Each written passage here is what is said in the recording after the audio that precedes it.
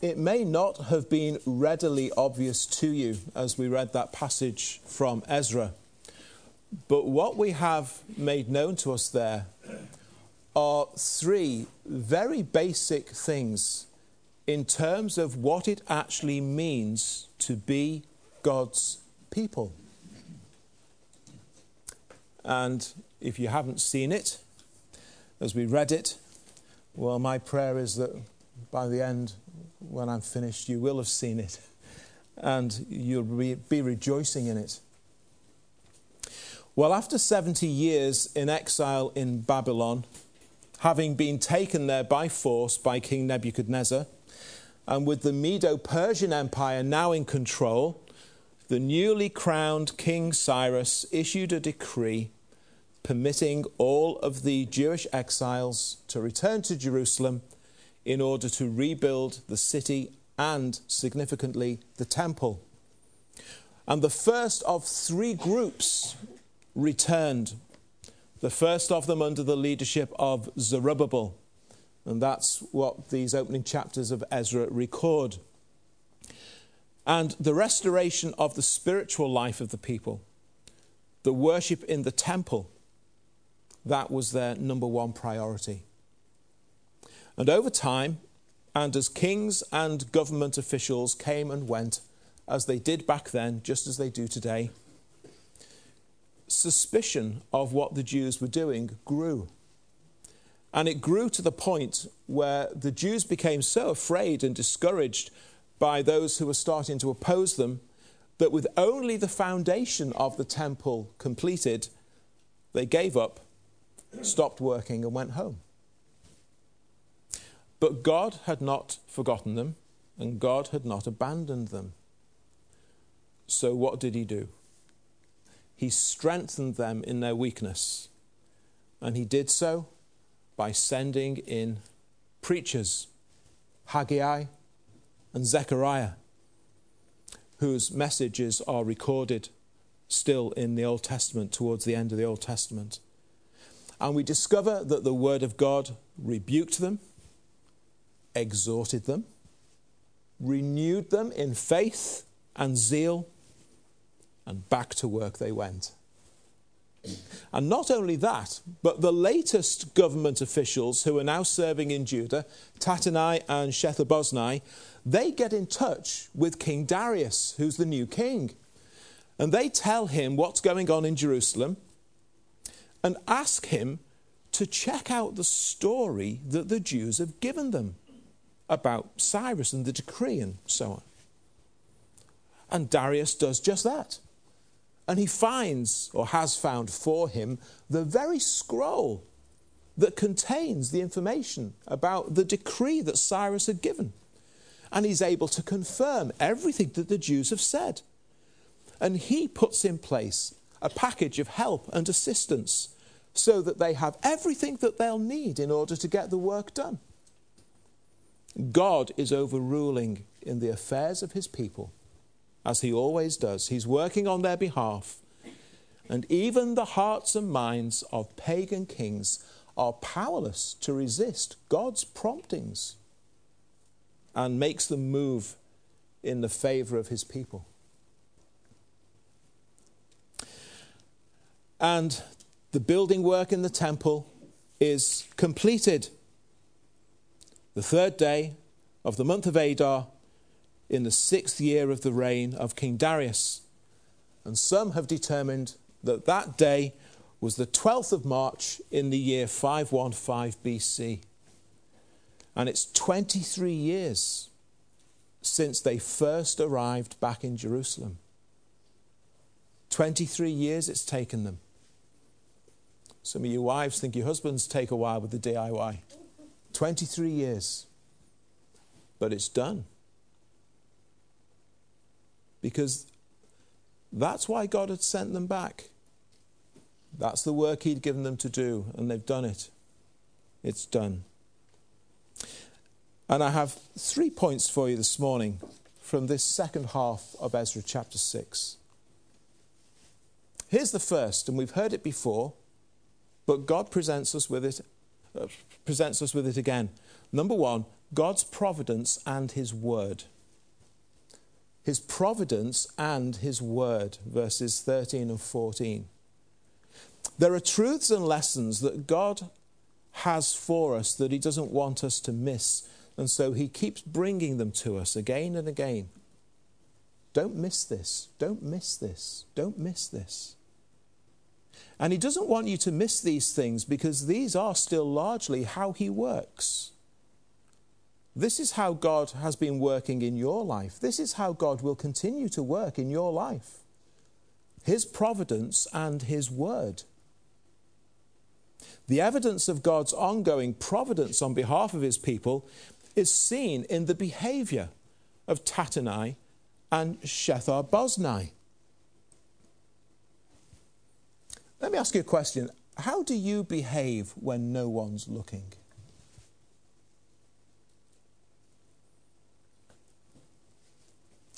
If we could play a film of how you behave at home or in your place of work, if we could see your attitudes, if we could observe how you deal with people outside of church, if we could watch with what degree of integrity you carry out your work, would you be sitting comfortably or would you be feeling decidedly queasy? What kinds of things have you observed in other people? In the workplace, for example. Are they the same when the boss comes in as when he or she is absent? Jerusalem's a long way from Babylon. Who's going to know if, having received his letter from the king, Tattenai is a little economical with the truth? Who's going to know? Who's going to say anything if he's not as cooperative as the king would have him be? Who's going to know?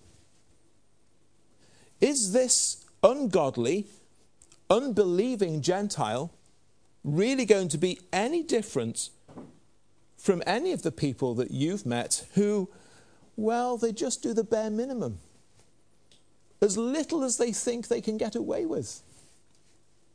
But look at verse 13.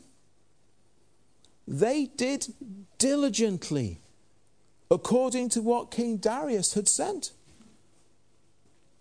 These two men take it all on board on behalf of God's people. This is God's providence at work for his people here. In God's providence, Zerubbabel and the people of God find themselves dealing with a man of integrity in Tattenai. He could have been a scoundrel, but he wasn't. That's God's providence towards them. What's your boss like at work? Do you dread having to deal with him, her? Do you dread having to face them tomorrow? You do know, don't you? Even that is all according to God's providence in your life right now.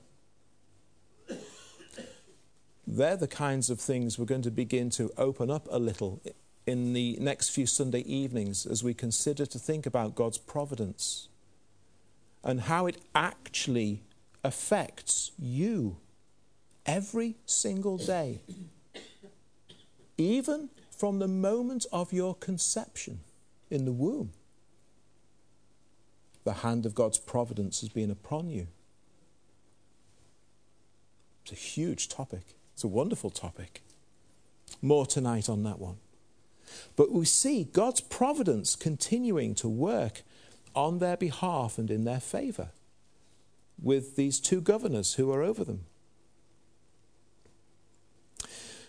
Now, it's obviously the case here, but of course you also need to remember that even when it's not quite so obvious, even when things perhaps are not running quite so smoothly, there is no lack of God's providence at work even then. That's why we're called to walk by faith and not just by sight. But along with God's providence, and even more importantly in certain ways, is the ongoing work of God's word. Verse 14. The work of Haggai and Zechariah isn't over once the building work has been restarted. The word of God is needed daily in order that they might continue. That's why you need it too. They need instruction from those whom God has appointed. So do you. There's a very simple truth in being a Christian and in being a local church. That which gets the work started is also that which keeps the work going. You don't leave that behind and move on to something different or new. That which gets the work going is the same thing that keeps the work continuing. We may sometimes rightly ask, where next? Where next can we go with the gospel? Where is there, where there is no gospel church or gospel witness? Where next? Or we may ask, who next? Who will go? Who can serve in this position or in that capacity? So where? Who? Very, very rarely, if ever, will we need to ask, what next in the life of the church? We read in Acts chapter 2, that very well-known verse, they continued steadfastly in the apostles' doctrine and fellowship, in the breaking of bread, and in prayers. Good. What next? There is no next. That's what they continued in. There was a where next, and there was a who next. For example, as Paul and his travelling companions were chosen and went out on their missionary journeys, where next? Who next?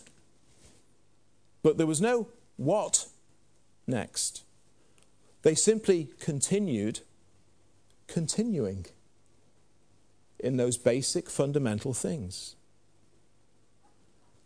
And so when you get to 1 Corinthians chapters 11 to 14, and Paul's instructions there on what ought to be happening in a local church, you read those chapters through, and what do you discover ought to be happening in a local church?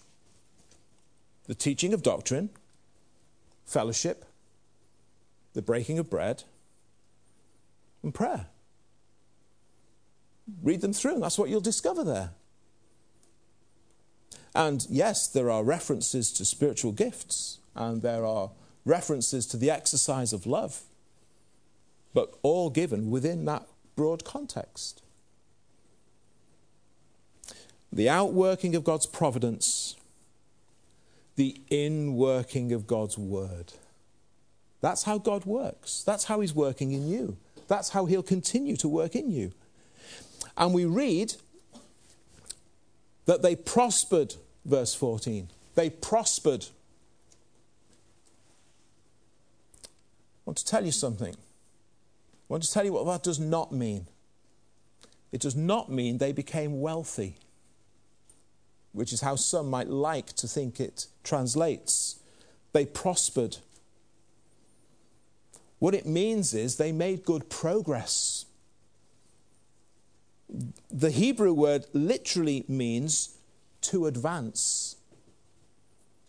But making good progress is perhaps how we would say it today. They made good progress. God's providence and God's word will continue to play a very, very big role in your life if you will make progress. And that's how God still works. His providence and his word. And that's what marks you out as God's people. Second thing we see in verses 15 to 20 is cleansing and atonement. The temple is finished, verse 15, and the people give themselves to celebration and worship, and rightly so. But I want to highlight these two things which are mentioned in those verses, which are crucial if you would truly worship God. And that is cleansing and atonement. Now, these are Old Testament days, so things are slightly different for them, but the principle is the same. We read that the priests and Levites had purified themselves. All of them have made themselves to be ritually clean. Now, what does that mean, and why is it important for us to still take note of that? What it means is that they had done those things which God had said they must do in order to be able to serve him. And that's really important to grasp that. God has given them these rituals to fulfill, and God said to them, when you've done that and made yourselves clean, then you are in a fit state to serve me under his Old Testament covenant. And that's what they've done, and so they're clean. In our sinfulness, we are all unclean before a holy God.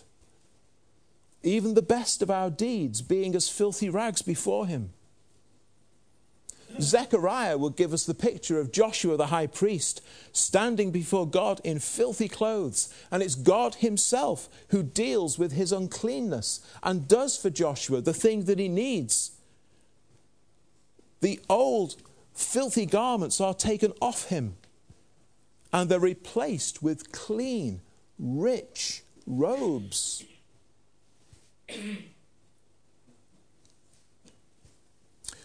Walk around two people's homes, this one and that one. One of the things that you may discover is that the people in this home and the people in that home have different ideas as to what is clean. Mightn't you? It's only God's version of clean that counts. It's only what God views as cleanness that counts before him. You might have your own ideas, but it's only his view of clean that counts. God has given the priests and the Levites a ritual of washing, which if they do it, he has said enables him to look upon them as being clean and therefore acceptable to fulfill their role in the worship of God's people. God has determined that which he considers satisfactory in his own eyes. That is his prerogative to do. That's what he's done for them. It's not for us to suppose what God might find acceptable. It's what God has said. And hand in hand with this cleansing, we see atoning for sins, making payment for sins, paying the penalty for sins.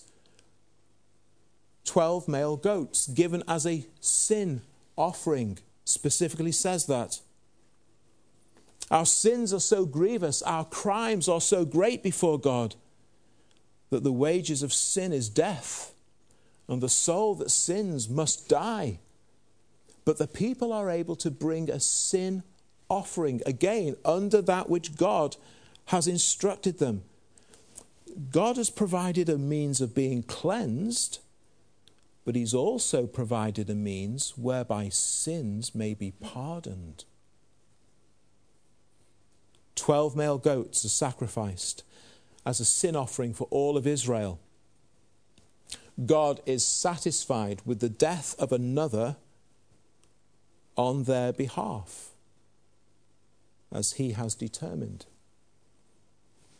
Interestingly, at this point in Israel's history, there's actually only Judah and Benjamin left of the 12 tribes.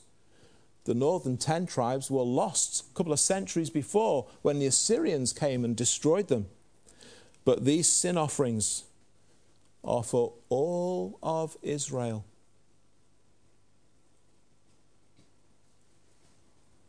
All of God's people are to have their sins atoned. And they go on to celebrate the feast of Passover. That Passover, of course, remembering those lambs that were killed and the bloodshed that took place in Egypt to deliver them from the death of the firstborn, the final of those 10 plagues that came upon Egypt.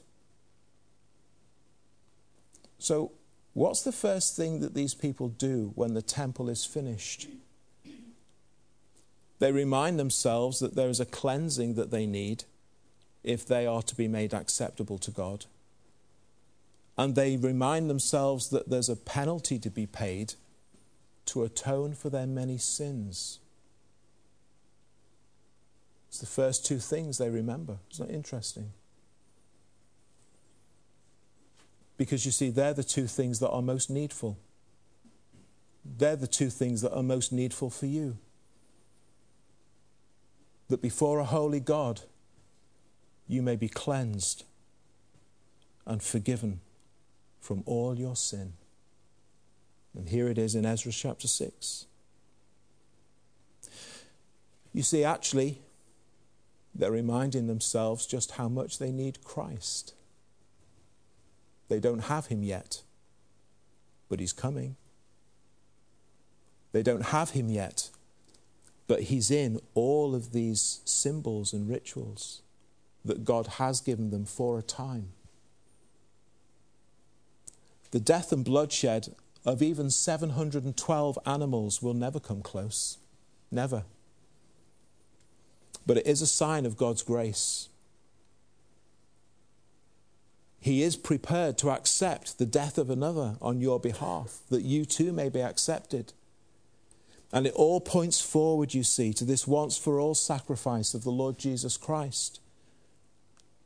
And through his blood, and through his blood alone, there is cleansing, and there is pardon for sins, and there is forgiveness. The one who is just, dying for the unjust.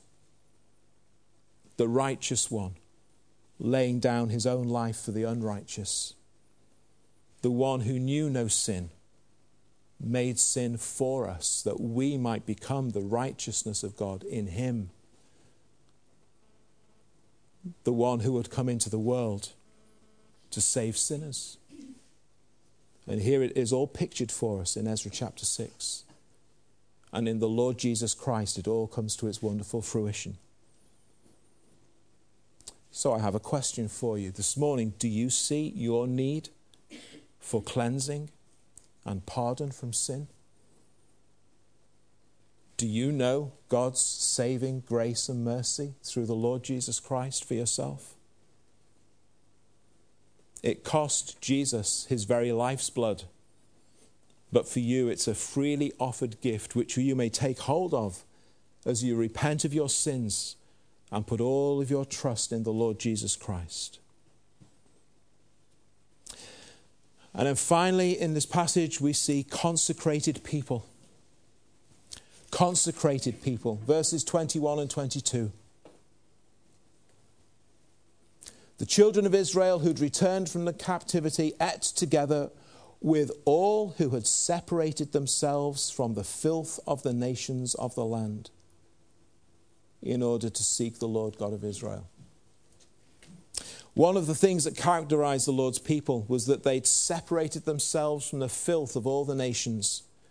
All that horrible, horrendous, sometimes dreadfully wicked pagan worship all around them, in order that they might seek the true and living God. You can't be involved in all that and truly seeking after the true God at the same time. There has to be this separation. Such separation from the world and consecration to the Lord, that's always been the hallmark of God's people. Always will be, still is today. Separation from the world and consecration to God. Much of that is what the term saints means. When the Apostle Paul refers to believers as saints, those who've been separated from the world and consecrated to the Lord. We touched upon this last Wednesday, those of you who are with us. We're just pilgrims in this land on our journey to our true spiritual home.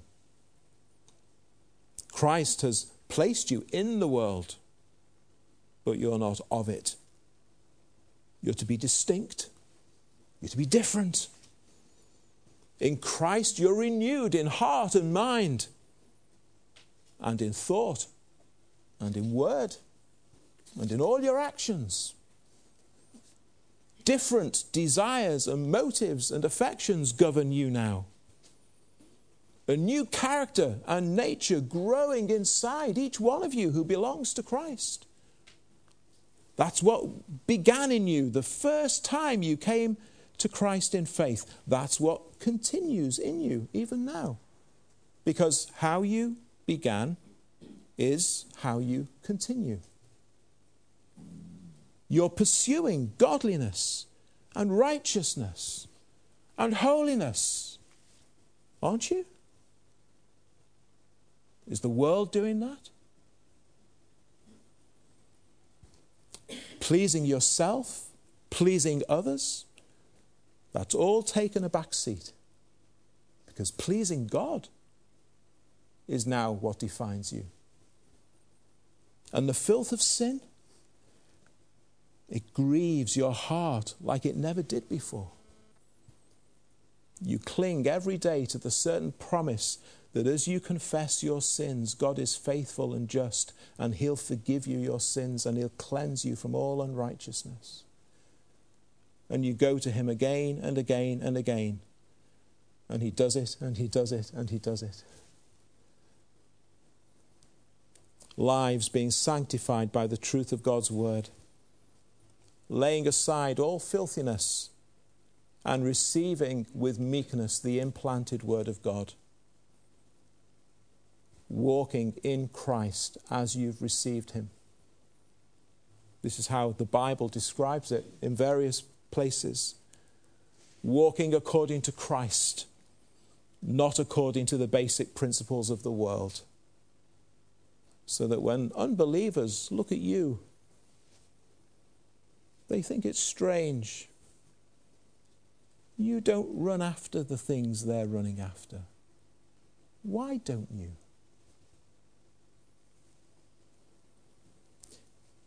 In your union with Christ, you've died with him. You were buried with him. And you've been raised with him to newness of life. That's why. And now you are a chosen generation. You are a royal priesthood. You are a holy nation. You are his own special people, that you may proclaim the praise of him who called you out of darkness and into his marvelous light. Once you weren't a people, but now you are the people of God. In Ezra, here are the people of God, living under his divine providence, encouraged, instructed, and exhorted through his word. Here in Ezra is his people at worship, accepted, cleansed, and pardoned from their sins. Here in Ezra are the Lord's people, separated to God and distinct from the world. And 2,500 years later, in Christ, that is exactly what God has made you to be. Now to him who is able to keep you from stumbling, he who is able to present you faultless before the presence of his glory with exceeding joy. To God our Saviour, who alone is wise, be glory and majesty, dominion and power, both now and forevermore. Amen.